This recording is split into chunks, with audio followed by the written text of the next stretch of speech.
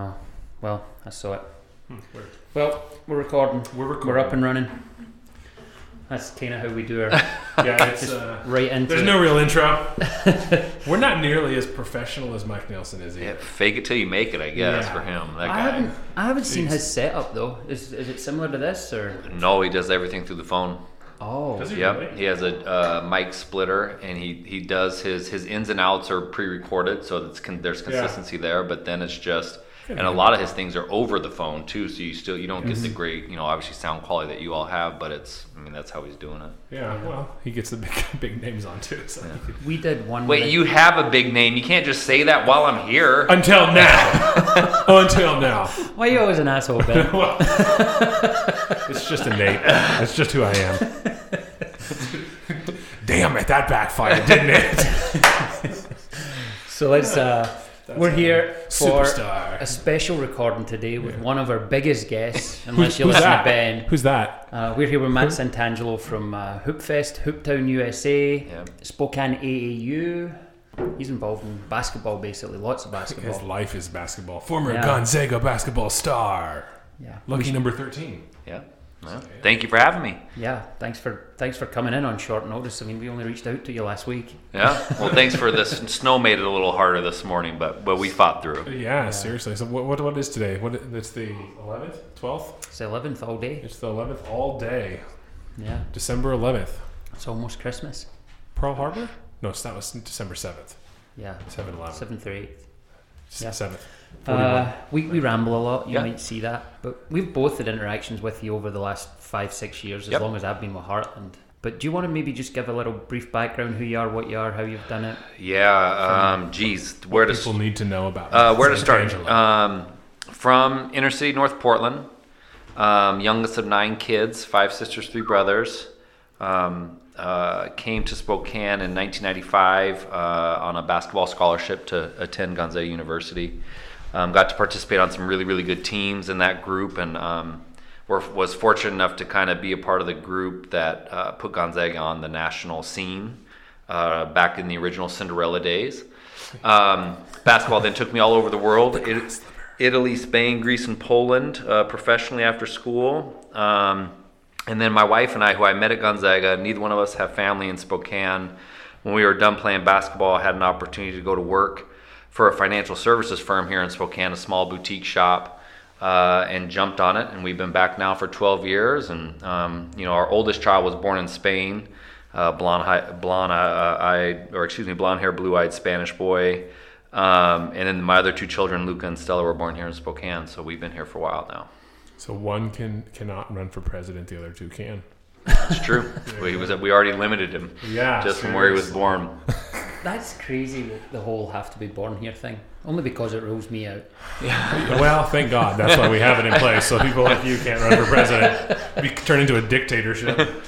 So But we normally do some icebreaker questions. This Yep. is going to release on the 23rd, 2 days before Christmas. Okay. So let's do some Christmas icebreakers. oh, Okay. did you come up with some new ones, huh? No, same ones I asked Oh, you okay. the other day. What are your top 3 Christmas movies? Top 3 Christmas movies.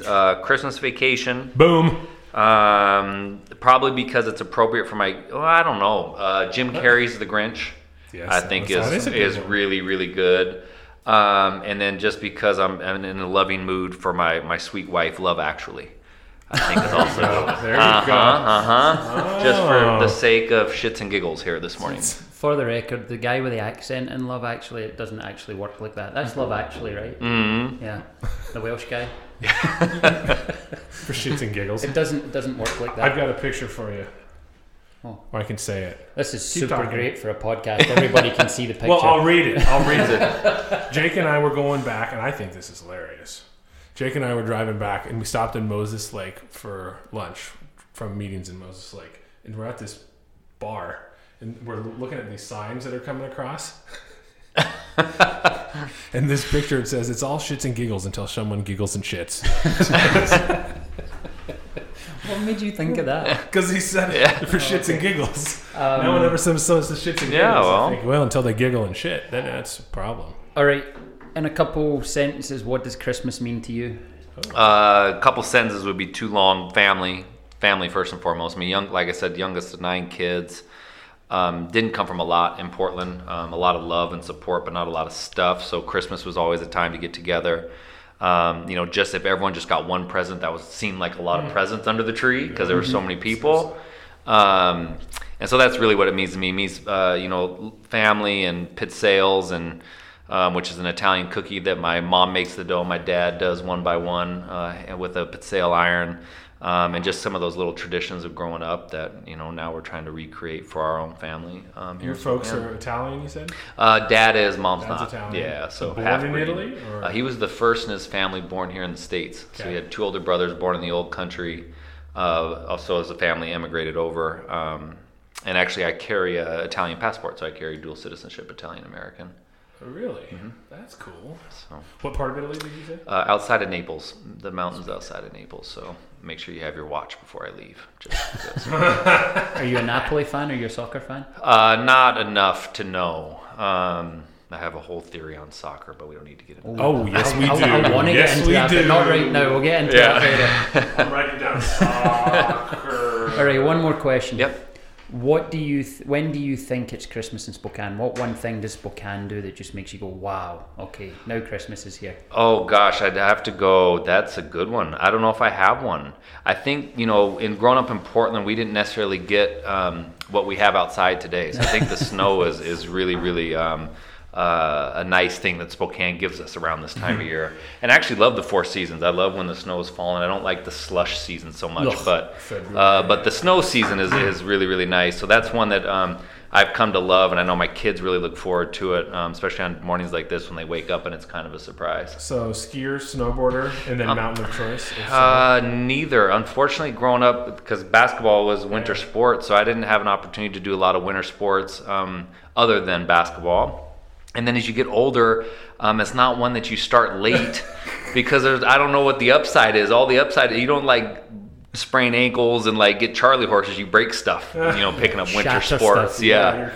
So I'm a little bit scared that way. So I have never really picked up the outdoor winter sports, even though we have had our kids up on skis and snowboards, so they get a little more exposure to it. I'm with you on that. I love the concept of it. I've done it a few times. I don't like being cold, and I don't like going up a mountain to come down it really fast. It's just okay. I know, and I'm type it just scares me. I'm not afraid to say it. It's scary. Running around on a little field just kicking a ball. Well, that's the definition of insanity. That's different. Okay. I can't wait for We're gonna have so much fun with this. I can already tell. Because my 2 sports are soccer and basketball, and I think they complement each other so well. They do. They absolutely do. Oh, geez. Now we're going to get political and be all nice about it. I'm not going to get political. Let's start with Lucky. I want to talk about lucky number 13. That was was that your number in overseas as well? Did you get to keep your number? I did for a couple of the teams I played on. So I wasn't 13 until I came to GU. And the Gonzaga that we all know today is a lot different than the one that I showed up to in 1995. They had 2 jersey numbers that were available, and they were last year's jerseys. Literally. Yeah, this is my big brother. My big brother 5 miles in the snow to school uphill both ways. This was back when we used to do it. And they had 13 and 15, and I didn't really want 15, so I said I'll take the unlucky number just because I thought it was fun. Come to find out, 13 is actually a lucky number in Italian tradition. So I didn't know that at the time, but I know that now.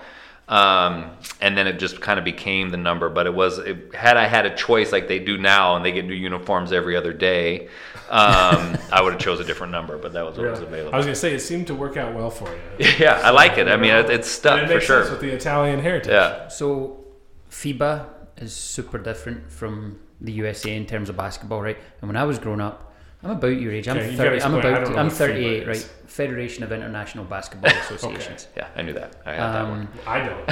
But we were always 4 through 15 were the numbers you could have in basketball. So 3 down you weren't allowed. You weren't allowed 0, 00. We would see guys in the NBA, Jordan and everything, wearing 23, Pippen 33. You'd be like, how can they wear those numbers? Because we only have 4 through 15. And I think that was pretty until maybe the last 10 years, it was still like that a lot in Europe. Did you experience that in Europe at all? Europe, I think when I was there, so I was there 2000 into 2007, and they were starting to be a little more flexible, and you even had some of the more crazy, like the 88s, some of the more crazy NBA numbers. Rodmans. Yeah, exactly. But it was because it was all just, even looking back to, it just was different. I mean, it was different here too. You know, it was growing up. You just didn't have the access. One, you didn't have the resources because you were using, you know, in Gonzaga's case, last year's uniforms, and then it just wasn't as important. I'd probably until 23 started wearing it, and that more of that individual flair kind of took over. You know, the NBA and basketball in general. But yeah, FIBA basketball is a different game. That's why when the USA team goes and plays in the World Championships and the Olympics, they always struggle the first couple games, even if the scores don't reflect it. They get called for traveling, and there's all these things that they're just like, what do you mean I'm cupping the ball? Yeah, exactly right. So the basketball I grew up playing was very different from the basketball you grew up playing, I'm sure. And it's a lot different than what my kids are growing up playing, even here. So it continually evolves.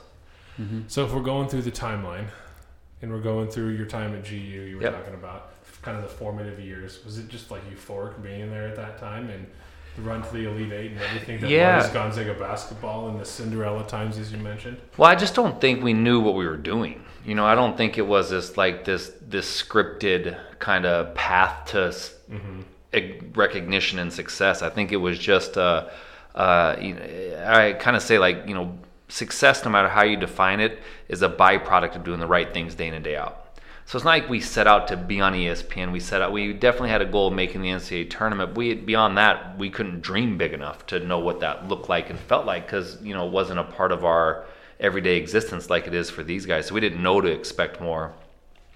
And so our thing was just being good teammates, working our tails off, you know, competing every day in practice. And then what the sum kind of total of all that was success when we got onto the bigger stage.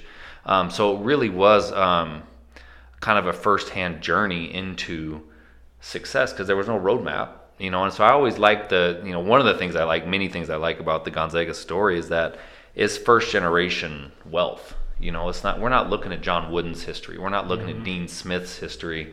You know, Coach K is first generation, but, you know, he's stretched out so long now because he's been there doing such great things. You know, even Michigan State and Tom Izzo was living up to Judd Heathcote and things that had happened before them. You know, right now the Gonzaga is still, you know, first generation, because really the foundation of the program, which was, you know, honestly the group or two before us, and then dating all the way back to John Stockton, you know, they all have their fingerprints on it. So there's a great sense of ownership and pride as to what it's become, even though it is a lot different than when we started. What a cool group to be a part of. I imagine that even today, the camaraderie amongst you guys, I'm sure, is still there. Well, there's a certain recognition. You know, they still, you know, they probably think that when, you know, me and my teammates walk in, they're like, what is all that gray hair? And then the fact that we have hair compared to the guys before us, we're getting a little older, but there is, and I think a lot of that has to do with the continuity in the athletic department with Mike Roth, certainly the continuity of the coaching staff with Coach Few being there throughout this whole thing, even when we had success before his first head coaching year, has a lot to do with that connection that we all feel. Awesome. From that, you jumped from playing professional basketball in Italy after your collegiate career to Hoopfest. Executive director of Hoopfest, right? Yep. Was there anything in between that? Yep. So I came back to Spokane and worked in financial services. Yeah. And I did that for 5 years, little over 5 years, lived through the Great Recession, got out of... started at a really fun time. And then I went into health insurance through Obamacare. So I went from... You like trouble, don't you? Glutton for punishment. And then Hoopfest opportunity was just really rare and unique. So I had worked for... I'd been back for almost 7 years before the Hoopfest opportunity kind of came around, and I've been at Hoopfest a little over 5, and been through 6 Hoopfest events. Wow. So let's talk about Hoopfest. We have a lot of listeners that aren't Spokanites. Yep. What is it? So Hoopfest is the largest 3-on-3 basketball tournament in the world. Now, what does that mean? People still kind of go like, I don't quite get it. And numbers don't really do justification, because you got to kind of see and feel it to really understand the event. But it's a 30-year tradition here in Spokane. It started in 1990. We're a nonprofit. We shut down the streets of Spokane the last weekend in June every single year. So when I say largest, I'll give you the numbers just because for context. So last year in 2019, we had 6,035 teams, 23,985 athletes that play on 422 courts, over 13,000 basketball games on a weekend. And we have players of all walks of life, which is really a diverse and inclusive weekend, which we're really proud of. It generates about a $50 million economic impact to the region. That's the important number. That's a big number as well. We don't deal in small numbers. So we're fortunate for that. It's about 3,000 volunteers that help us pull it off, that allow us to execute the event. And from that event, an organization was built around it. You kind of alluded to it in my introduction. Thank you for that. And so we run Spokane AAU, which is 3rd through 8th grade 5-on-5 basketball. We have an outreach program with our public school district called Ignite Basketball. We have a high school summer traveling club team called Eastern Washington Elite. We run a FITS camp. We run a FITS tournament, which are high school level camps and tournaments. So lots and lots of basketball. And then we just launched a new initiative this last summer, Hooptown USA, which is a kind of a new project, new adventure that has really seemed to have struck a chord with the community, and trying to build on it. So I wrote down that you actually answered one of my questions, but is Spokane Hoops Association then like the parent company? Yeah, kind of. We're actually things underneath it. Yeah, so we're actually working on that. There's a lot going on, it sounds like. We do. We're actually working on what the structure of the organization is. So Spokane Hoops, in theory, was supposed to become the umbrella, and a little bit mundane, not really saying, but Spokane Hoops is the home of Hoop Fest, the home of Eastern Washington Elite, the home of Ignite, AAU, all these different programs underneath it. But now that we've added this Hooptown initiative, we're really trying to figure out exactly what that structure is. But at the end of the day, we just run really big basketball programs. We do a lot of, we're not for profit is our motivation. And so, we've donated over 32 community courts back to the region. So if you ever drive by a park in our area and you see a Hoop Fest backboard, that's one that we've paid for and built, maintained. We just secured a $1 million investment from Multicare to kind of help bring Hooptown alive. We've given over $1.8 million back to charity over the 30 years, with Special Olympics being the primary beneficiary. And so very, very philanthropic, and we're using a game that we all love, the sport, the sport of basketball, to really create connections and opportunities for a lot of different people. So can you chat a little more about the Hooptown initiative and what that really is? Yeah, so it kind of was born a couple years ago. We got approached, Visit Spokane, our Travelers Bureau, was going to rebrand. They're working on rebranding for Spokane, from near nature, near perfect, to creative by nature is where they landed. And so they approached Hoop Fest as a community stakeholder and said, what do you think Spokane stands for? And I said, with my connection to Gonzaga basketball, now my connection to Hoop Fest, I see firsthand the amount of care that we give the sport. So I'm thinking, we are a basketball town. It's no brainer. You can't argue it. And then I also said, I used Portland as a model, because Portland's motto is, keep Portland weird. They're not trying to say keep Portland eccentric and sophisticated. Nah, screw it. We're weird. Let's just own it and move on. That makes a lot of sense to me. So I was like, well, let's just own the fact that we care more about basketball than what we should for our size of city and geographical location. And of course, that was my narrow focus, and didn't necessarily influence Visit Spokane, but it did have a big impact on our organization and board. And so as the time rolled over, we kept kind of coming back to this idea of gosh, Basketball City USA, Basketball Town, Hoop City, and eventually we landed on Hooptown USA, and we found that no one owned the trademark. How was that? I have How did Nike not win that? You're just no clue. So we attorney called and that's exactly what we did. And so we trademarked it. And now fast forward to Hoop Fest this year, we got approached by Riverfront Park in their redevelopment, the park in our downtown, to put in a basketball court. And they asked if we wanted to participate in the funding, because we have this example of all these courts and we have this partnership with parks. And we said, not only do we want to participate, we want to own the whole thing. We want to design it, we want to have influence on what the materials, all the different things that we could control. And so that put us into a capital campaign mode, which we've never done before. So we were actually going to go to a fundraising. Is this going to be a new center court? What's that? Is this going to be center court? Potentially. Okay. It definitely will be used in the event, but maybe awesome. not center court. Because we have the Pavilion now, which is a really interesting venue. We have some really cool venues to utilize. And so fast forward, we said, okay, if we're in a capital campaign, what do we want to do? And then Hooptown kind of came back front burner. And so we wanted to capital campaign because our goal, our ambition is to make Spokane Hooptown USA as a recognizable piece of our identity, a brand that Hoop Fest is just the steward of as the organization behind it. But really, this is a brand for people to use as they see fit. And we want to see widespread adoption and really widespread creativity around how we bring this thing to life. So say like when a North Carolina shows up next week, they're showing up to Hooptown, USA. They're not showing up to Spokane. They're showing up to a community that's really, really passionate about the sport. Definitely planning on coming to the watch party, by the way. That's cool. So we're going outside. Outside next that. week. So that should be it's going to be nice and mild and warm. Hooptowns. I got to get out of the outdoor events business. Not in the summer. You guys. Yeah, summer and fall, that's fine. But I tell you, that last week in June usually is the hottest weekend of the summer. We have. You know, when they started it, when they looked at the calendar back in 1988, 89, when they were starting Hoop Fest, they literally used the Farmer's Almanac.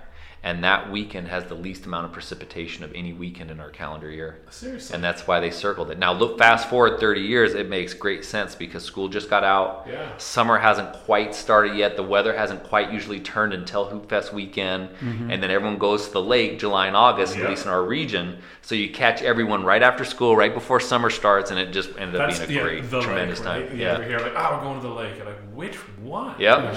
But if we don't have a lake because we're not from around here, okay? We go where we're invited, and then but it's funny because like I'm going to the lake. I have tickets. If you can say I'm going to the lake in summer and I have tickets in the winter, you are the creme de la creme of Spokane. Oh, you're made. And then if you throw in a Schweitzer, then you're like, oh my gosh! I mean, can I get in the will somewhere? So it's like it's unbelievable. That's awesome. It's true. That's why it's funny. Yeah, it's true. Yeah. So it's funny in your tenure so far. So you said 5 events or 6 events? 6 events. Yep. 6 events.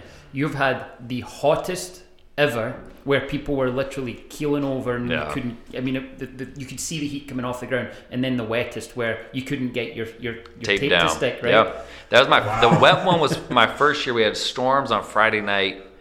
So I feel like I've earned some stripes, even though I've only been here for 6 of 30. That's a lot, and the hot really, one, like the hottest one was 2015, which I played. That was the only one I've ever played in, which was a mistake, I think. But I still haven't played it. And it was the hottest day ever in the month of June in the history of Spokane, recorded history on Saturday. Of course. And we break records, so Sunday was hotter. So Saturday was the hottest, and we broke the record the next day. And we were lucky we didn't have more serious injury or potential even fatalities due to the weather that week, that particular year. I think I remember that. That was only 3 or 4 years ago. Yeah, 15. You can't cancel it. I mean, no, you can't. Just put a lot more water stations out. Yeah, the only thing, and they've played in the rain before, and that part's good. The biggest part with the rain are the puddles that form in our streets, because the ruts of for the greatest street basketball tournament in the world. It's funny that our streets aren't so great, so which adds to the charm of it all. But the beautiful thing about street basketball and what Hoop Fest is that it's meant to be that. Like, if people complain about, oh my gosh, the streets are bad, it's street basketball. Like, there's a certain amount of mentality and toughness that just goes into surviving that weekend that is almost as big of an accomplishment as winning your bracket or winning or losing a game. It's that you were all in it together. It's a fun weekend, and you have people that have never touched a basketball before, and you got people that are have played at the highest levels that compete in that thing. So it's a pretty fun weekend. I may have shared this with you before. I played in Adidas Street Ball back in the day, back in the 90s. I'm going to guess 93 or 94, around that time. Adidas, I remember going to Glasgow, Street Ball, yeah. So it was similar to Hoop Fest, but they toured Europe.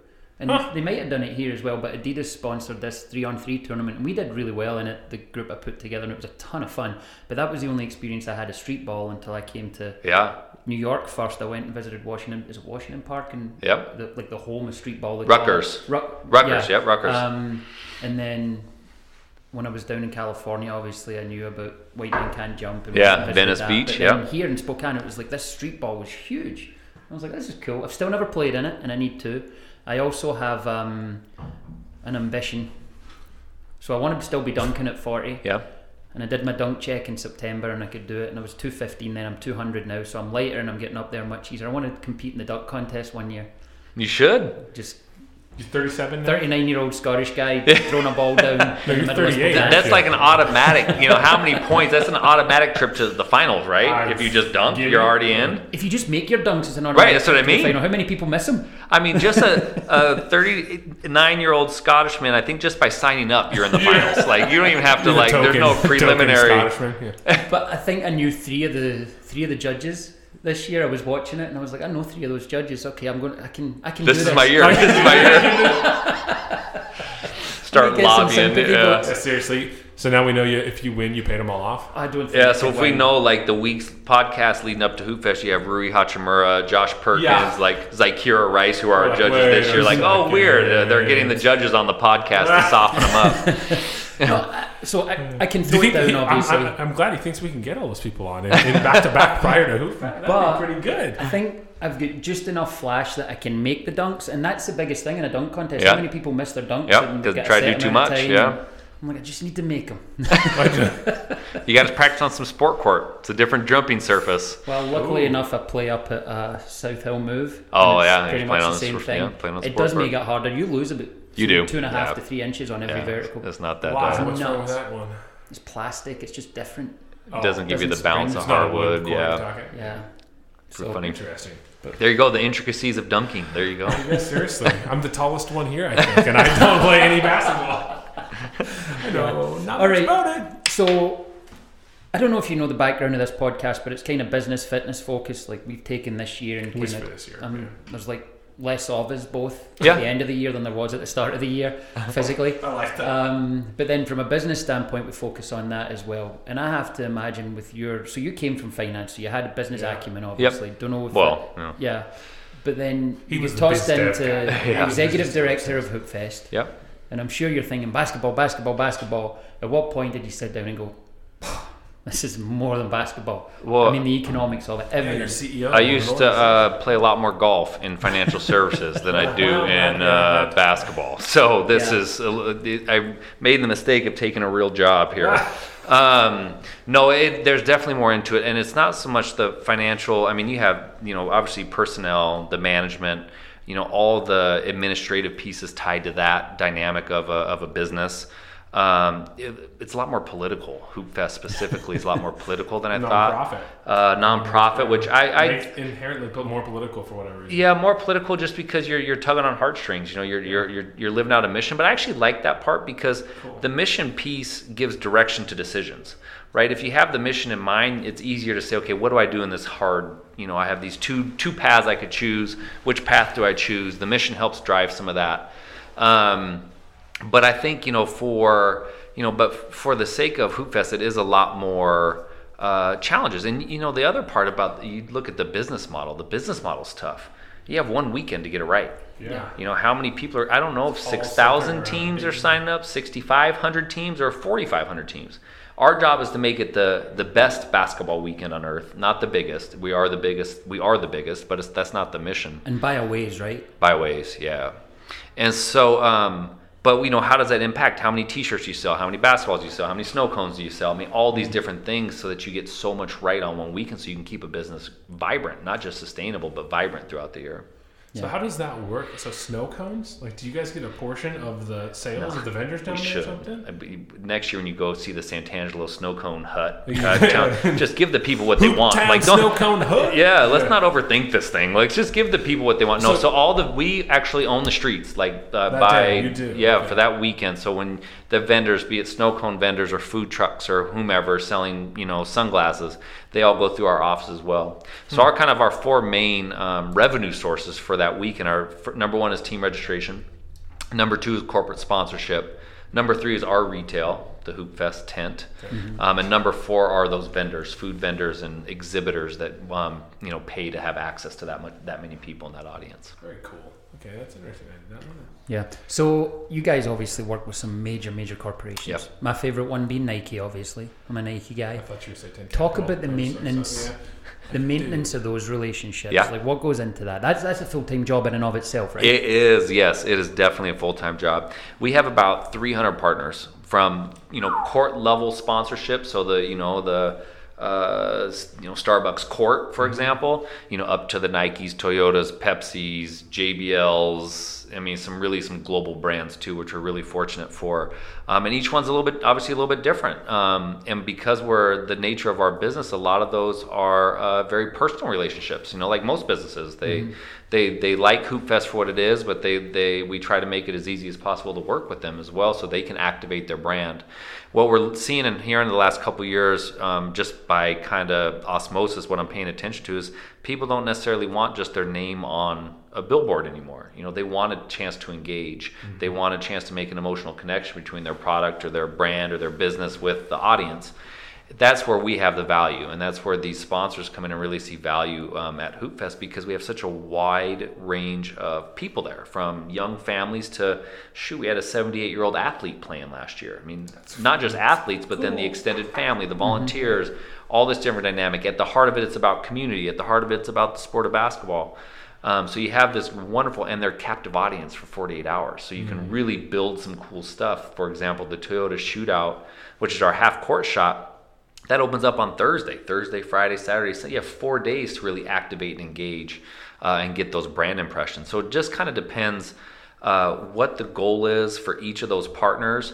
Obviously what the budget is for each of those partners, and then trying to build them a real value, a value added activation where they're going to feel good about Hoop Fest at the end of the weekend. So how have you gone about, because I know, again, to the business side of this podcast too, procuring those types of relationships, right? Because that takes a lot to get big names to support your cause. It does, and a lot of those fortunately were in place. So when I started in 2014, Nike was there. Nike was at risk of leaving, and we were able to re-secure it, but those relationships were warm. It was just kind of going in and learning the hot spots. We have brought on bigger ones, JBL, certainly when Sports Center came, getting Nike to bring Kevin Durant 2 years ago. Yeah. What's that? When's tried Kobe to get Kobe because his girls could play. Kobe could come coach. We tried to get his girls. I had it on my list last year because with Nike, side story, with Nike, there's a certain level of athlete that has to fly privately, right? Kevin Durant's a private plane guy. Kobe's a private plane guy. So I told our Nike rep, if I can get you a private plane, if I can take the barriers away, you get me Kobe. I'll find a way to get a plane. So you're on my page here. Like Kobe Bryant is. Well, our one of our connections at Nike's out of LA. He's one of Kobe's friends who helped manage that relationship while Kobe was still playing. And he says that Kobe would love Hoop Fest because he's a junkie. Yeah. He's a basketball junkie. His girls are, and so he would love the different levels. It's not all about elite basketball. Just a plane? Well, that's what I thought. So I tried to, what's the problem? Let's solve the problem. And so, talk to your Gonzaga Prep secret handshake friends we were talking about earlier. I don't know. I know they exist, but they can't. But I was going to figure that. That would have been easy. He did talk to Gonzaga. He did. Final Four. He did. He came in. That was one of Nike's big activations for the Nike schools at the Final Four, was to sneak Kobe in.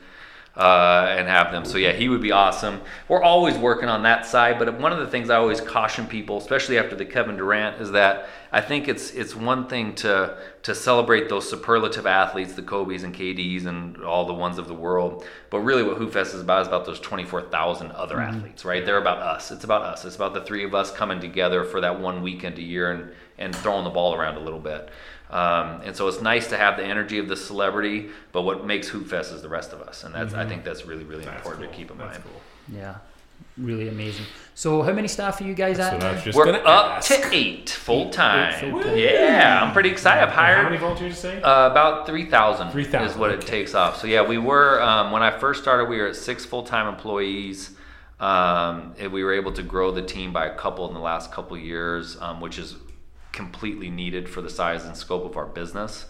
You talk about the partnerships and relationships, how important digital and social media are, and our efforts there. It's really about trying to make Hoop Fest as vibrant and really leveraging the platform for the right things, because it is a really powerful, respected brand, in addition to just being an awesome event. Yes. So 2-part question. What are the 8 positions then? I mean, how does that break down? What are people doing? And then I want to know from a leader, since 2020, we're talking leadership is this podcast. Yep. So it's like personal development and leadership development, right? Yep. And so how have you changed over the 6 kind of Hoop Fests that you've been around? I mean, I know it probably didn't sound like you had a managerial role at your other places. And now you're stepping into leading the team, managing 3,000 volunteers ultimately. I mean, that's a lot. That's a big change. Well, yeah, it is, and it's awesome because Hoop Fest is to the side. So I have two comments, and I'll come back to the staff question. But really the first one is Hoop Fest is great because so many people take ownership of their areas. Because it is so big that I can't get over to the beverage tent to say, okay, you need to be selling this many Pepsis. Yeah. You know, it's like, so you know what, Steven just figures it out. Yeah. You know what I mean? Like, and you that manage managers and volunteers, hopefully. right, and these people take so much pride and ownership of their area of Hoop Fest that it takes care of itself. Because the one thing that I don't have to manage, which I'm really, really grateful for, I don't have to manage how people care. Like, people care about Hoop Fest. Our staff cares about coming to work every day. They care about the quality of programs they're putting out. And so that part, I don't have to convince them to work. We're the hardest working team in basketball. Like, I'd say it year in and year out. Like, we are the hardest working team in basketball to be able to pull off what we do with such a small staff. But it's because people care. So first of all, so management, you almost like take management a little bit off the table and focus more on leadership, vision development, you know, implementation, and execution, awesome. Which is really nice. More fun. Totally spoiled. Yeah. Totally spoiled. But staffing wise, you know, we have office manager Kelly. She's great. She's kind of also side note, all sports analogies are non-basketball related, right? Because I was about to say she's our center field. But you can't say everything's a home run or a kickoff. There's no like slam dunk, total cliche, tip off. No one like, what are you doing? She's your point guard? Well, not really, because point guard's different than center field, isn't it? Yeah, it's a different position. It's like, you know, so it's really it's always, I always find that funny. But she's kind of our center field. Could you coach on the sidelines? Maybe assistant coach? Who's the assistant? Maybe. Yeah, you're right about the analogy. It's tough. It's a tough one. You always defer to other sports besides basketball. And so then we have GIF, who does all registration and scheduling for all the different programs. So registering, 6,000 teams and bracketing is that many games. Bracketing Hoop Fest is a complete logistical puzzle. We have Rob Davis, who's our site and facilities, so everything that physically touches the site. How do you get 422 baskets with the right sponsor logo on it downtown at the right location so people know where to go and play, in addition to the vendors and how flow of traffic. I mean, it's a big job. And that family's super involved. I know Kirsten. And so Kirsten used to work there. So Kirsten was there when I first got hired and transitioned out, and then Rob a couple years later, we had a retirement. Rob transitioned in, so the families, it's like we keep pulling them back in. And so then Chad Smith does all volunteer and staffing, so volunteer coordination and then staffing for some of our other programs, our AAU programs specifically. We have a sponsorship partnership person, Morgan Mara. We have now a newer role, which is more specific to marketing, marketing generalist, so digital, print, all the different graphic design. Christy Atkinson, who's a new team member of ours. And then we created a new position, kind of a new projects and events, and that's Connor Walsh. He's awesome. He interned at Hoop Fest prior to my time and has been come back, but his job is to kind of create a portfolio of other stuff that we're currently not doing, with the hopes of diversifying our revenue source so we're not so heavily dependent on one weekend. And then really creating opportunities for us to do more. Like, we just want to do more, and we want to do it based in basketball and the branding kind of program mission that we already have. So did you say it and I missed it? But is there what are like the revenues of Spokane Hoops Association? Yeah, so they all the programs are similar in the fact that it's primary registration. So AAU is team registration, Hoop Fest is team registration. A lot of those. Then the second one is sponsorship. So sponsorship across the board is our second biggest one. Our third biggest in general is retail. We have a really large retail activation at Hoop Fest itself. Anecdotally, Nike now has bricks and mortar here in Spokane, the Nike factory store. The 2 years it's been open, it's been number one in the world globally for Nike retail. Like Nike Signature, Nike Towns, Nike Factories. The one in Spokane? On Hoop Fest weekend. And it was an experiment. And guess who outsold them on the weekend? Our tent. It's a big retail weekend. Big retail weekend. So that's our third piece. That's a really important piece to us keeping the business up and running. And then the fourth piece on the Hoop Fest side, which obviously goes into the bucket for the organization, is those vendors, food vendors and exhibitors, like the people selling the sunglasses or whatever. So from a revenue standpoint, dollars and cents standpoint, I mean, what is Hoop Fest running? The total annual budget's about $2.8 million. 2.8. Okay, cool. That's a good sized budget. Yeah. For a nonprofit out of Spokane. Yeah. And there's no public money tied to that. There's no grants and foundations that we utilize currently. Certainly that would be a path we are exploring or have explored. But really it's just trying to maximize the value because we want to keep the program costs low. We want people to have access to this event. So really rely heavily on that corporate sponsorship. Something, I'm always a bad guy. I always ask the negative questions. So here's a negative one, right? So I know we talked economic impact, $50 million, right? Coming into the city of Spokane Valley, just metropolitan area, right? That's huge. That's great. So hotels, bars, restaurants, retail, they all benefit. Obviously the ancillary businesses as well. I know a lot of businesses downtown Hoop Fest weekend just shut up shop and get the heck out of town. And a lot of those businesses have a negative view of it, and it actually frankly pisses me off. I'm like, no, embrace it, change your business model for the weekend, do something that actually gets people in your door instead of trying to alienate, why are they shut? All I wanted was to buy a water or whatever.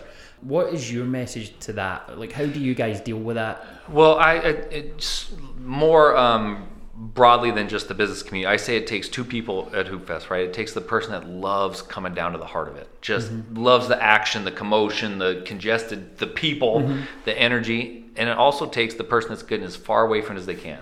They're going to the lake and they don't want it. They love that our community does it, but they don't like the what it creates.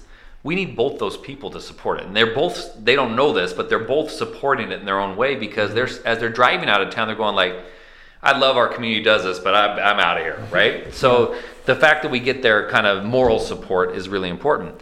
On the businesses, when I first started, I took the tack like you, like if you can't sell to 250,000 people outside your doorstep, that's not a Hoop Fest problem to solve, So that's one way. That's probably a little salty, right? That's not the best way. That's not a win-win.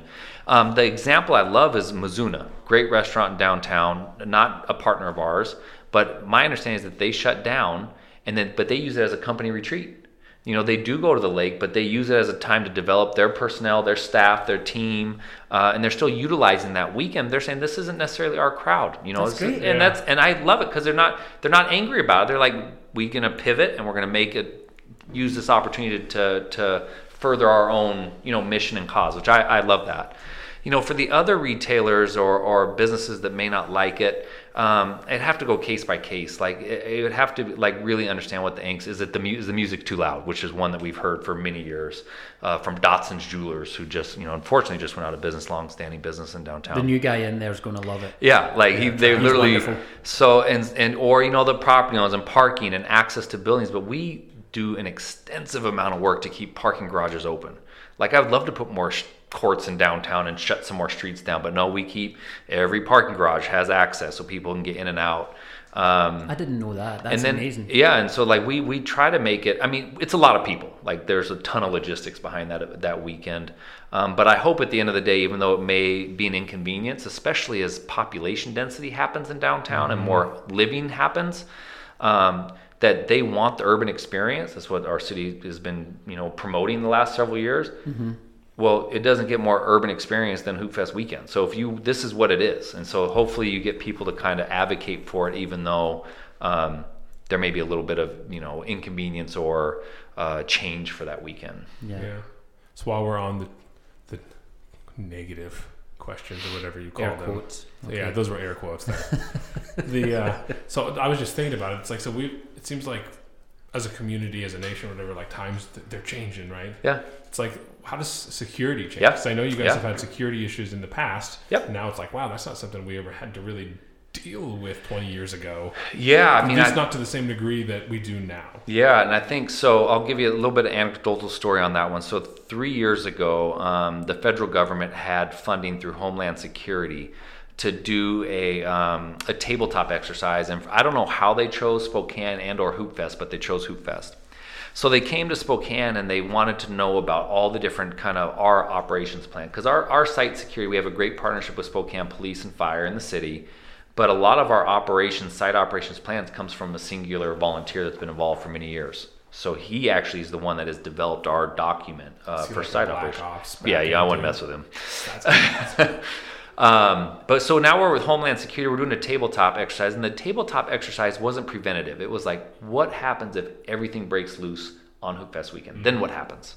right? How do the hospitals, how does first responders, how do we communicate? And so what they learned after being here for, a couple different sessions of meetings, was that we were a lot more sophisticated than we looked, because we already monitor social media. We have a site. We literally make Spokane a smart city for that weekend with our technology, and then we put it back in the warehouse afterwards. So that we have measures in place that they didn't necessarily assume were in place when the conversation started. In addition to that, we have great coverage, private security, Spokane Police, Spokane Fire. We've added the dump trucks for live traffic, because you're kind of always reacting to what bad stuff's happening elsewhere in the world. And you're trying to do the best you can, but it is with all the things that are happening in the world, Hoop Fest is a tough one because it's an uncontrolled environment. Yeah. Everyone has a cooler and a backpack, and we're in buildings. Yeah. Like, everything that's bad that's happened is happening, could happen. And so we just try to do the best we can of monitoring the airwaves and really trying to create that family-friendly environment and make sure that, we have the measures in place that we can communicate as effectively as we can to as many people as we can in the event that something does happen. Well, having people be aware, right? Yeah, and I think it's like the airport. Be aware. You see something. Yep. See something, say something. Yeah, and we have a lot of those messages in place, and Hoop Fest has had times where stuff has happened, and been able to respond quickly, keep people safe, and then people continue to come back and enjoy the weekend for what it is. So Hooptown was obviously a new venture. What's next? I think Hooptown's got some legs. So I think the Hooptown venture is going to take us for a little ways here. A lot of it's going to be centered around investment in our parks through that multi-care investment, not just Riverfront Park, but an enhancement project throughout our existing community courts.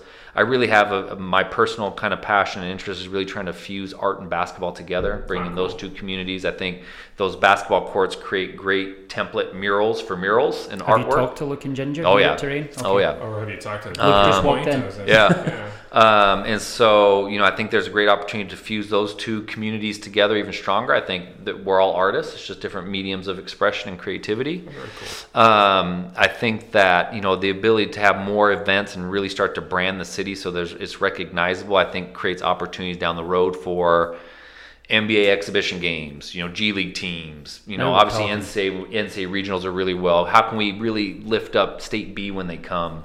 I think there's opportunities there. And then after the first year, we'll really turn our attention to Hoop Fest and building that out. 3-on-3 will be an Olympic sport through FIBA, this summer. So, being able to make sure we're at the forefront of that movement to the best that we can be. I just think there's a ton of opportunity, even for an event this size, an organization this size, to continue to grow and push stuff forward. So, for clarity, is Nike in on Hooptown? Are you guys, do they want in on that? Is it Nike gear? So, no, it's not. Okay. So this one is not. Anecdotally, another anecdote. So the 2 weeks before Hoop Fest this year, I actually did my last visit to Nike in Beaverton to headquarters, which I go down once a quarter. And me too. Yeah, for different things. I just don't visit with people. I just buy stuff. Yeah, go shopping. Me too. And I have become friends. I'm fortunate enough because we have some great relationships at Nike. Tony Dorado and Jill No. And but one of the guys that I've got to meet through Hoop Fest is Eric Sprunk, who's the COO of Nike. His son is There's a Montana family, just salted the earth. Kids have played in Hoop Fest, and that's where I met him. And we've kind of become friends. So this last trip, I went through his office and I kind of elevator pitched Hooptown because it's very abstract. Like, what are you doing? Like, we want to brand the city, Hooptown. Like, what does that mean? Like, what exactly are you going to do that? And so I kind of pitched it, and he looked at Tony and he said, "We don't own Hooptown USA." Like, he was a shock. I'm going like, because obviously Nike Town, Bike Town, and I mean all the towns. They have all the towns. Like, seriously? And he's like, who dropped the ball on that one? I was where's our freaking IT department? I can make you a good deal on it, but entire marketing department's fired. Yeah, exactly. Like, how do you not own? We'll sell it to you, but we also want a portion of any of the revenues that come through you. Well, that's exactly right. And so Hooptown's completely independent. We're building out partnerships now with No Lie, Hooptown Golden Ale, which are on grocery stores' shelves now. And Daba Coffee, we'll do a Hooptown, a blacktop blend.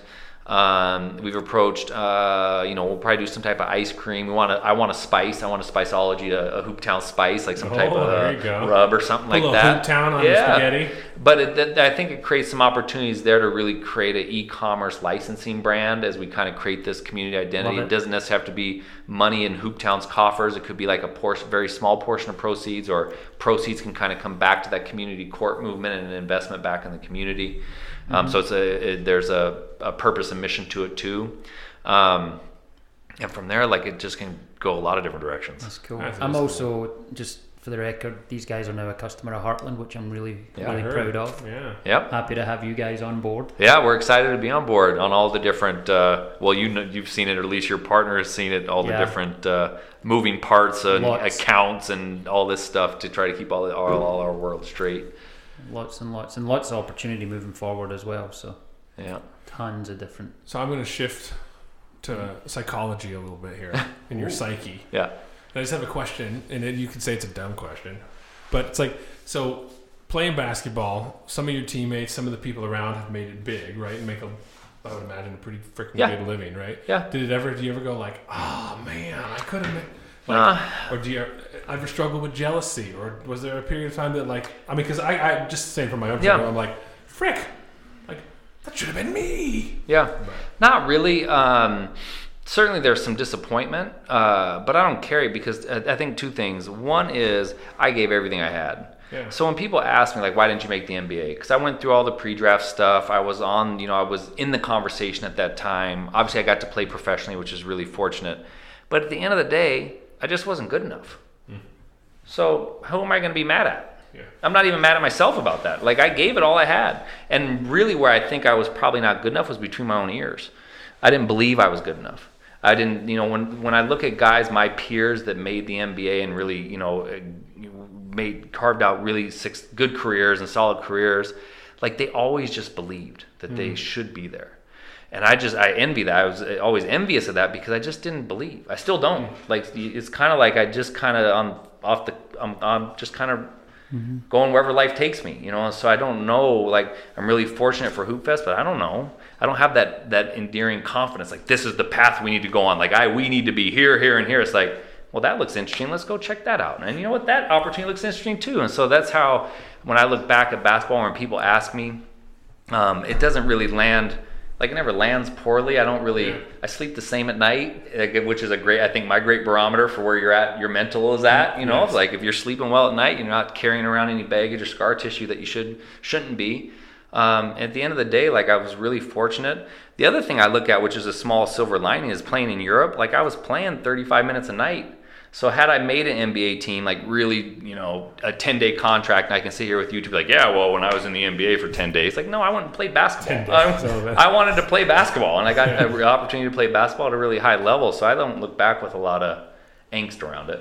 That might be nice best answer. It'd be nice to have some more money. But, there's that. But other than that, but see, that comes full circle to what we talked about 2 weeks ago, right before Thanksgiving. We talked about what we're grateful for versus what you do have versus what you don't have. Yeah. And you've got some of the best memories of your life from basketball. To this day, you're making memories because of the sport you love. And fortunately, I can say the same about soccer. You probably say the same about your interests outside of sport. But that's so important. Your attitude literally defines why you're a leader, why you should be a leader. Well, and so, like, for me as a father too, like, how do you instill that same thing? Because you don't want, we all know the angry dude at the bar. Well, and enjoy the process. That's upset at a coach because they didn't get a chance in 8th grade or high school, or upset because Uncle Rico, man. Yeah, like some external force kept you from achieving what you're supposed to. No, it's all on us. And I always say, like, especially with the teenage son, he's in the finding himself years. I'm like, you don't find yourself, you make yourself. Yeah. Each and every day, you make it. It's funny, Mike Roth, when we had him on the podcast maybe 2 months ago, he brought up Michael Jordan in his acceptance speech when he was inducted into the Hall of Fame, the Basketball Hall of Fame. Yep. And he still carries bitterness from being cut in high school, and guys that defended him, the Jordan stopper, was it Craig Elo they brought in, and he made fun of him, and it still carries this bitterness, even though he's unilaterally the greatest player of all time. You get very few arguments. Every now and again, people will say Kobe, Jordan, different names, but either way, you made it. Why are you he's always in the discussion. Nobody ever says, no, he's not even close, right? But you are the greatest player of all time. Why do you have this animosity? Why are you still... that setback made you. That setback gave you the drive to be what you've been. And he's a billionaire. Yeah. What does he have to be upset about anymore? And I think that's really, it's fascinating because that's what drives him, you know? So it's like you can't knock, it's not what would drive me, you know, and I don't want to carry that chip or that weight. I have enough of chip on my shoulder now. I don't need to carry additional stuff. But you're sleeping good, so obviously. Yeah, exactly, because the chip's heavy, so it's like I just not. I would just knocks you out in the face, hits you every night. I'd love to go for a beer and a cigar with Michael. I'd love to spend time with him. But I would dive into that psychologically. Sure, that's what is interesting. I need you to explain this to me. Like, how is that even you said possible? it's like between your ears, right? Yeah. I mean, it's totally, I think, so much of people's success isn't their skill set, but it's their psyche. Yeah. And some people, I think that was your best answer yet. Some people believe, they just believe in it. And that's really admirable. Yeah. It is. It's crazy. So it's crazy. I get positive feedback when I speak to people about you in the community. And not that we're ever looking for negative feedback. Couple of well-placed $20 bills around town. I know I always aim for people to be neutral to positive. You're always going to have your detractors, people that dislike you. Oh, yeah. But you've 7 staff, because you're one of them, that essentially report to you, and you've got a board of directors. What do you want their thoughts and what do you want your legacy to be, basically? If they had to describe you as their leader, how would you like them to do that? Oh gosh, fair, consistent, always getting better, you know, striving to improve, ability to acknowledge where I'm not strong. I think that's a big thing too. Really what I'd like to see is, you know, maybe it goes back a little bit to my basketball playing days, but you know, the mark of a point guard is winning and losing. I don't think, obviously, real world and business aren't always so clean cut on what's a win and what's a loss. It's not just on the scoreboard at the end of, you know, your time. But as a point guard, when you really try to define what winning means, to me, it came down to making people around you better. And so that's one that I would love to have that be kind of part of the conversation if it's ever possible. And then, you know, being a point guard too, and being a leader in this organization, you have the ability to maybe see where people are strong, where they don't necessarily see where they're strong. So how do you push them in that direction? How do you make sure you're their safety net when you push them in a direction that maybe they aren't as strong? So really, it's just that more complementary skill set, you know, and just kind of like I said, I'm not a big. I think I have a decent amount of creativity and vision around creativity.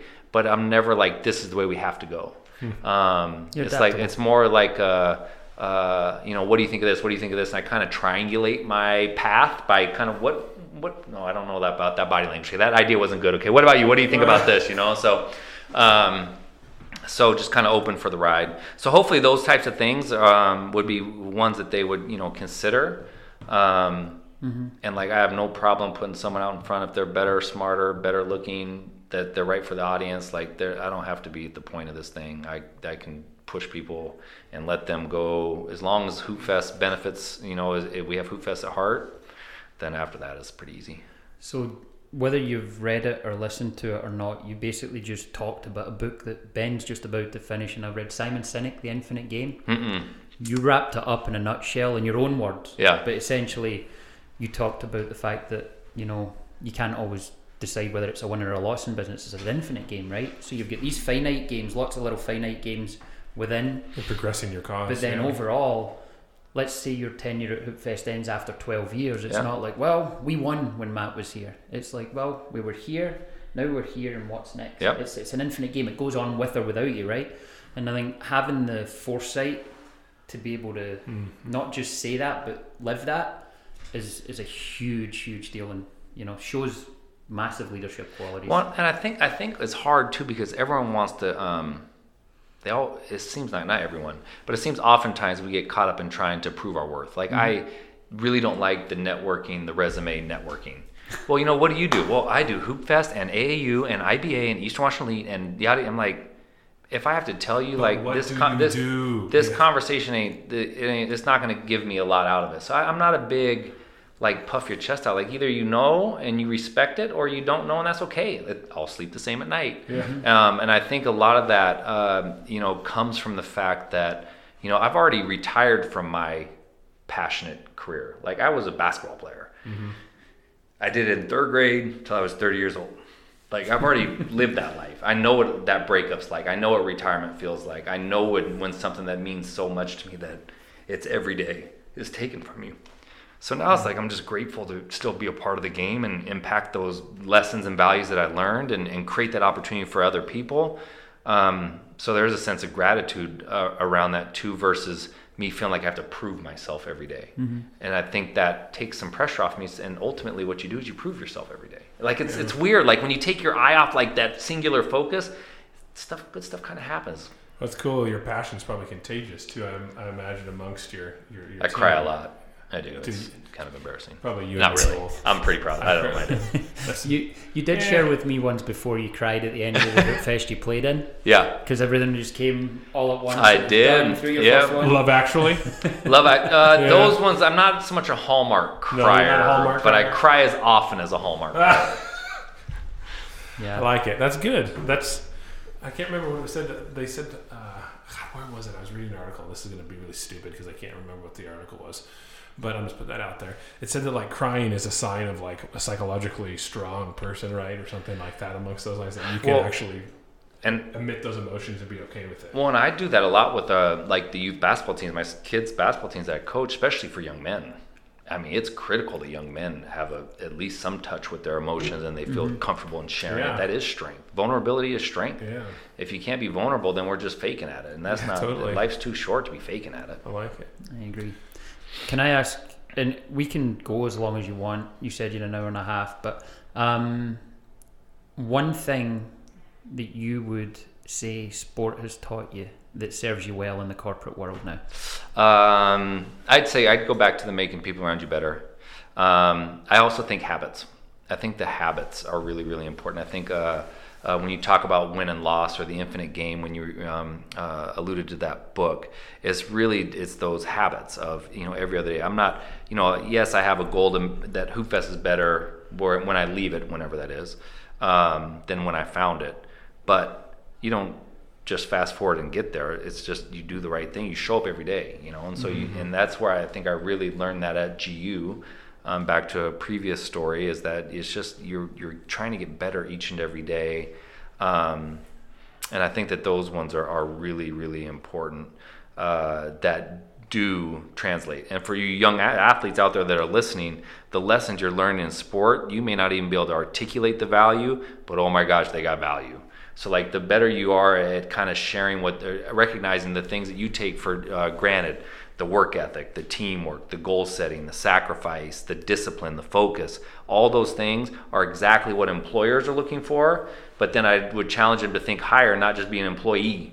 Like, how do we become leaders? How do we impact? How do we, eventually become owners and things like that? And I think that's where a lot of employers talk about, like, we like former athletes for all those reasons. And athletes are never necessarily given the language of leadership or the language of, because we're just good soldiers. Coach says run through the wall, you run through the wall. Well, how do you get to that next step? Okay, we ran through the wall, now how do we help someone else run through the wall more efficiently, or with less damage or whatever, you know what I mean? But and so I think that those lessons are really, really critical. That was our Monday podcast. Running through the wall? On being a leader when you're not in a managerial or quote unquote leadership position, right? What'd you determine? Can be a leader from outside of a manager's position.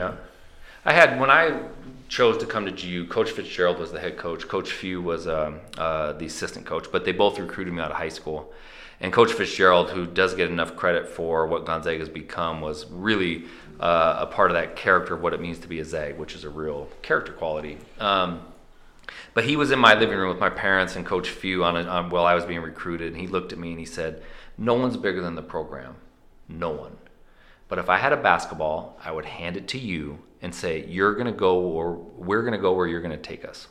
Right? So I still get goosebumps about that, because no one's bigger than the business. No one's bigger than the team. No one's bigger than your individuals, bigger than your family. Not one individual's bigger than the community. However, he was giving me influence on where that group was going to go, in our case, the team. Now, as an adult, I realize he probably said that in every living room he ever went in, so I have perspective on it. However, for me, it struck a chord, because no one's bigger. So if you by title or by responsibility, you are a leader, that's the least of the worries. right? Because you have impact and influence on the people around you from wherever you're at.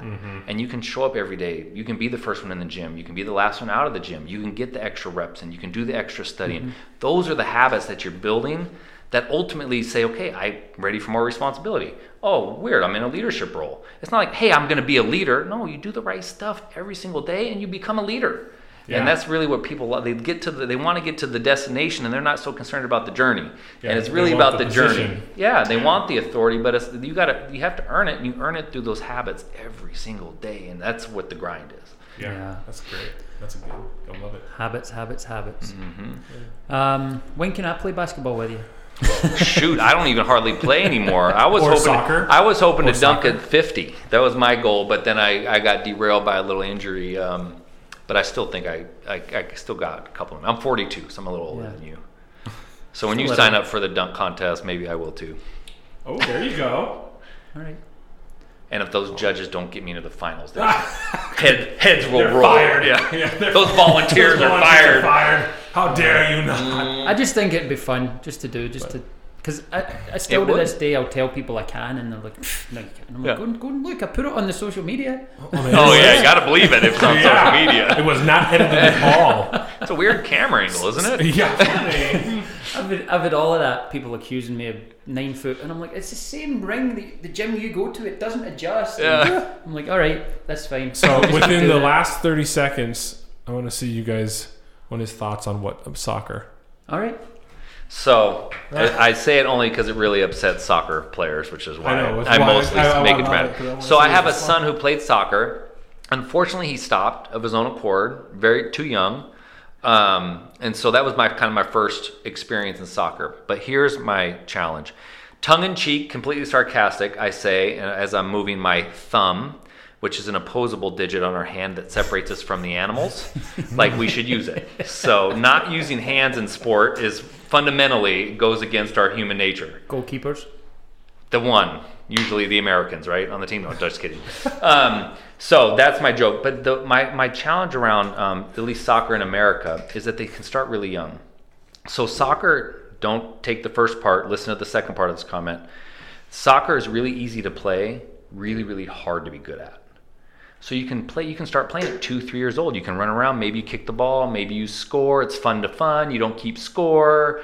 Well, sports, the American sports, basketball, football, baseball, are really, really hard to play. There's a lot of rules. You can't run with a basketball. Like football, you're getting tackled. Like that's not fun. There's a lot, baseball's slow. I mean, there's a lot of structure to it. Well, that's hard for a 3 or 4 year old to start playing sport. So soccer gets us engaged. It's like a gateway drug. Soccer gets us engaged into the sport world. And then you're like, but I'm a basketball family, so we got to start playing basketball at 4. No, you don't. You don't have to. So then everyone retires at 12. So you actually don't get the benefit of sport because you're out of sport before puberty. You got all the hassle of it, right? And so then away for the stupid. So I think that really creates a challenge in how not the sport. I think soccer is an awesome game, and I actually really appreciate that my son plays it because like Steve Kerr recently came out and said it teaches spacing and angles and coordination and all these things that translate to so many different other sports in general, but other life skills. Like it's a wonderful sport. Width, depth, penetration. Yeah, and so I think you don't use the middle of the field though. Everything goes to the side. You got to get to the middle. Depends on the team. I know. So I think that one's just a little hard because you do start so young. Then you get to an age where you do keep score. Parents lose their minds because now little Timmy lost. Because it's been fun to fun. Let's just go back to fun to fun. Like, no, there's a point why we keep score for a point. It's sport for a point. Yeah. And there's great lessons in that sport because maybe the greatest lesson in sport is how to lose, right? How to get knocked down and get yourself back up. And so that's my soccer theories. I think it starts a little too young. It forces other sports to kind of come online too young. And then kids stop playing, and then you lose a lot of the benefit of that. More health and wellness than sports stuff, but the sport is also an additional piece. You're bringing me back to some of the nightmares I lived when I was running soccer. It's like the parents. Not just the parents, just the everybody's scrambling to, hey, we have to start them at 3 and we have to start them at, I mean, it's called Soccer Tots, there's a thing that starts people at 3 and now they're talking about going to 2, 2.5. Good Lord, they can hardly walk. I know 7-year-olds that can't walk and chew gum at the same time. Like cognitively, they don't have the motor skills. They're not. You don't. Some people just bloom later, right? Yeah. And it's like, wait, you're asking these kids to do, to your point, something really complex with their feet when they fall over a lot, as opposed to we're naturally coordinated with our hands for the most part, with the thumbs and everything else. Yeah, sorry. So how can we bad ask? Theory. And then the other thing, there's multiple issues with soccer in this country, and I'm going to go on a little bit of a rant, and this is my theory. There's a lot of coaches that are charlatans because they've never done it, and you don't have to play a sport to be a good coach. But at the young ages, you have to be able to demonstrate certain things. You can't ask a kid to do something with his feet that you can't do. Yeah. I'm like, that's like in and of itself, that's ridiculous. And every coach in basketball can shoot a free throw, can dribble a ball, and they can demonstrate it. In soccer, you don't have that. But what I love about Hoopfest and Hooptown and what you guys are doing, you're making it accessible to all demographics of kids. Fun. Basketball, your community courts. To play soccer, you have to be middle, upper class, and affluent. It's expensive, even at young ages. It is, and that's a comment on club sport. That's beyond basketball. I mean, beyond soccer. I mean, that is club sport in general. Is like you have the haves and have-nots. The families that can't afford it don't get sport. And that's really unfortunate. I drove by Andrew Rippenfield? Yep. The other day because I was up in that area. All of the goals, beautiful fields, all the goals are padlocked together.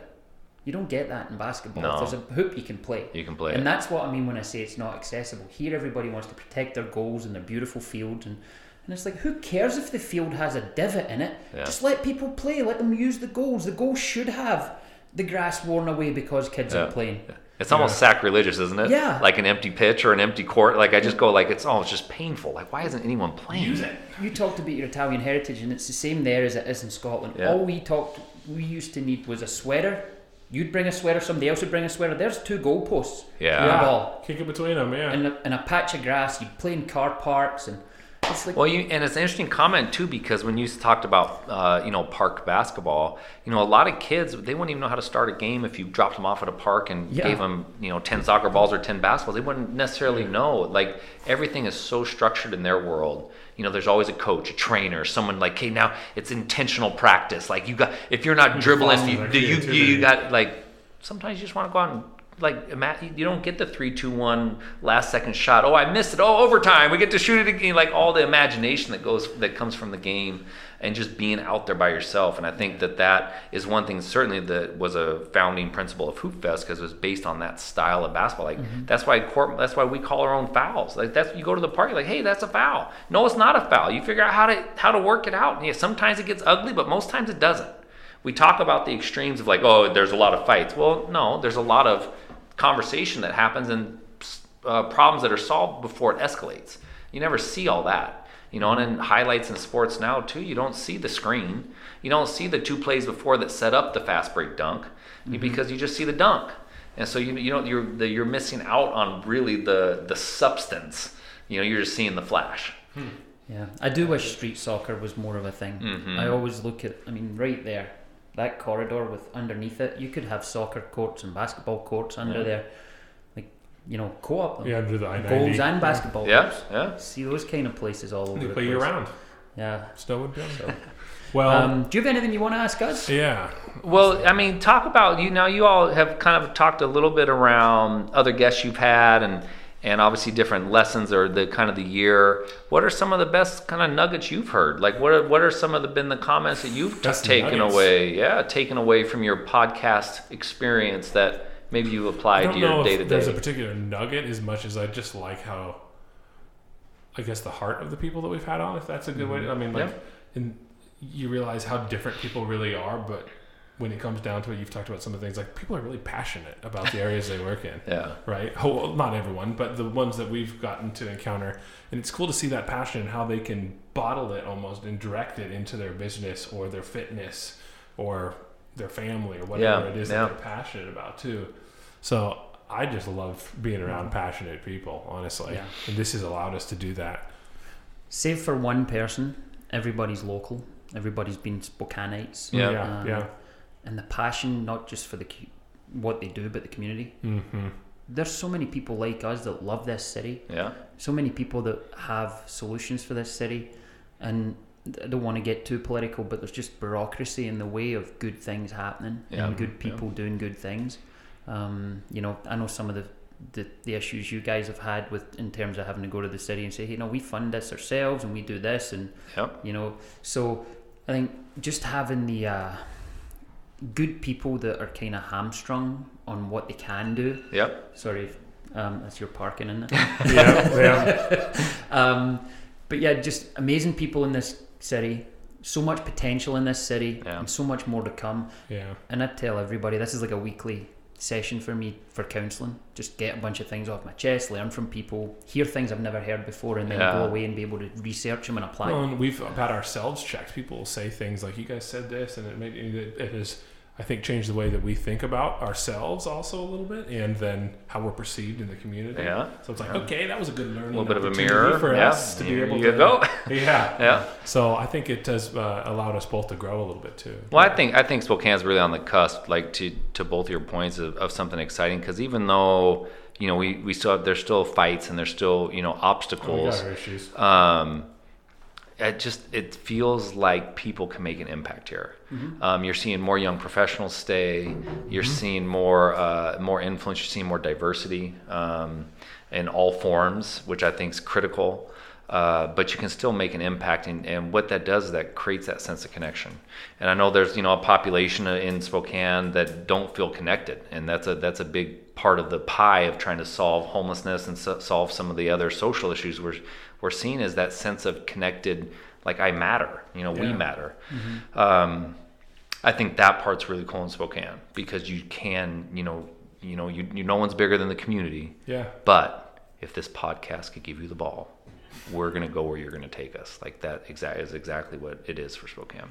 Well, we've definitely got sort of non-defined goals for what we're doing here. This was never supposed to be what it is now. It was supposed to be an accountability tool, and it's morphed into an essential part of what, at least for me, and I know you look forward to it as well. So I can't imagine not doing it now. Yeah, it's awesome. And we're a year in.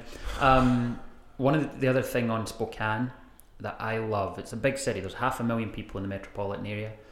And I can see you 3 times a day walking around downtown as you're going to meetings and I'm going to meetings. Biggest small city. But I'm talking tons of different people. And you're just like, hey, Matt. And continue on. And hi, third time. It's great. And I enjoy that. That's one of the things I love about this community. It's a small, big city, but it's a big city still.